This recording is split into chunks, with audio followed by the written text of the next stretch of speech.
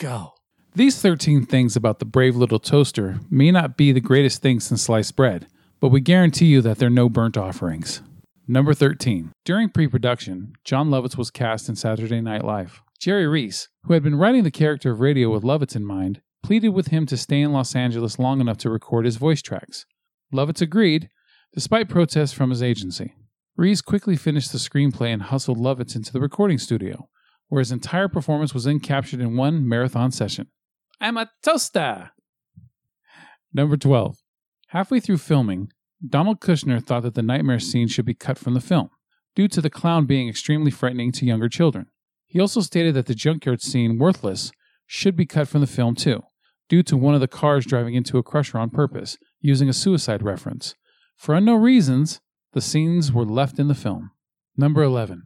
The film was originally in development at Disney, with John Lasseter set to direct.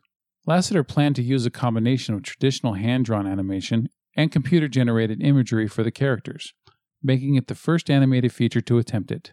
Executives, however, lost interest when the projected cost became too high. Lasseter was fired by Disney and then co-founded Pixar, while the rest of the team took the film outside and managed to produce it independently. The completed film was eventually bought by Disney, shown on the Disney Channel, and became a cult hit. Number 10. In 2006, the official website of Hyperion Pictures posted an image of a possible fourth film based in CGI. However, that film was never produced. Number 9. When Blinky imagines the master arriving home, there is a brief shot of him floating down the stairs. Behind him on the wall are 4 paintings, each representing the functions of the other 4 appliances: a candle, a radio, bread on a stick over a fire, and a broom. Number 8. The hanging lamp, voiced by Phil Hartman, is based on Peter Lorre in both voice and appearance. The air conditioner, also voiced by Hartman, is based on the voice and intense acting style of Jack Nicholson. Number 7. According to Jerry Reese, very few prints of the film were made for exhibition due to limited funding. The print that Disney ultimately used for home video release is believed to be one that extensively toured the festival circuit, due to his recollection from each screening of noticing the picture frame wobble very early in the film. On the other hand, Prim Leisure's DVD in the UK uses a fresh transfer from an international print. However, the film has yet to receive a high-definition transfer even 30 years later. Number 6. This film is considered by many to be the prototypical Pixar film. Many of Pixar's most important members, including Joe Randt and John Lasseter, were involved with the Brave Little Toaster's production.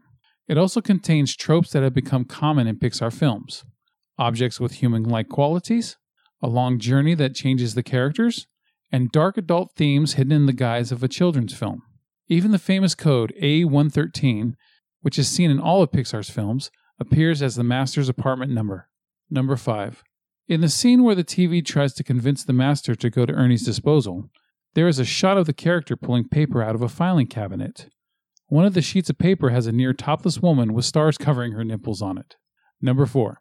Composer David Newman considers his score for the film to be the best of his entire career and has stated that working on it is one of the highlights of his life. Number 3. In a 2010 interview at Cal State Northridge, voice actress Deanna Oliver revealed at her son's deployment ceremony to Afghanistan, some of the soldiers who were fans of the film had brought their toasters with them for her to autograph. Number 2. The German and Serbian dubbed versions of the film swap the genders of the 2 main characters.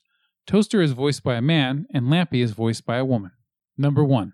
Recording sessions did not take place at Disney.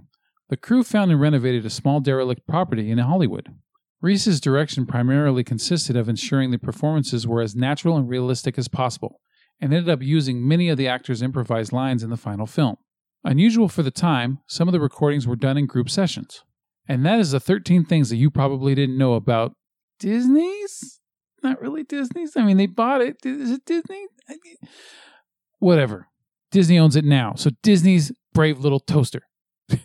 Thank you for listening to our professional podcast.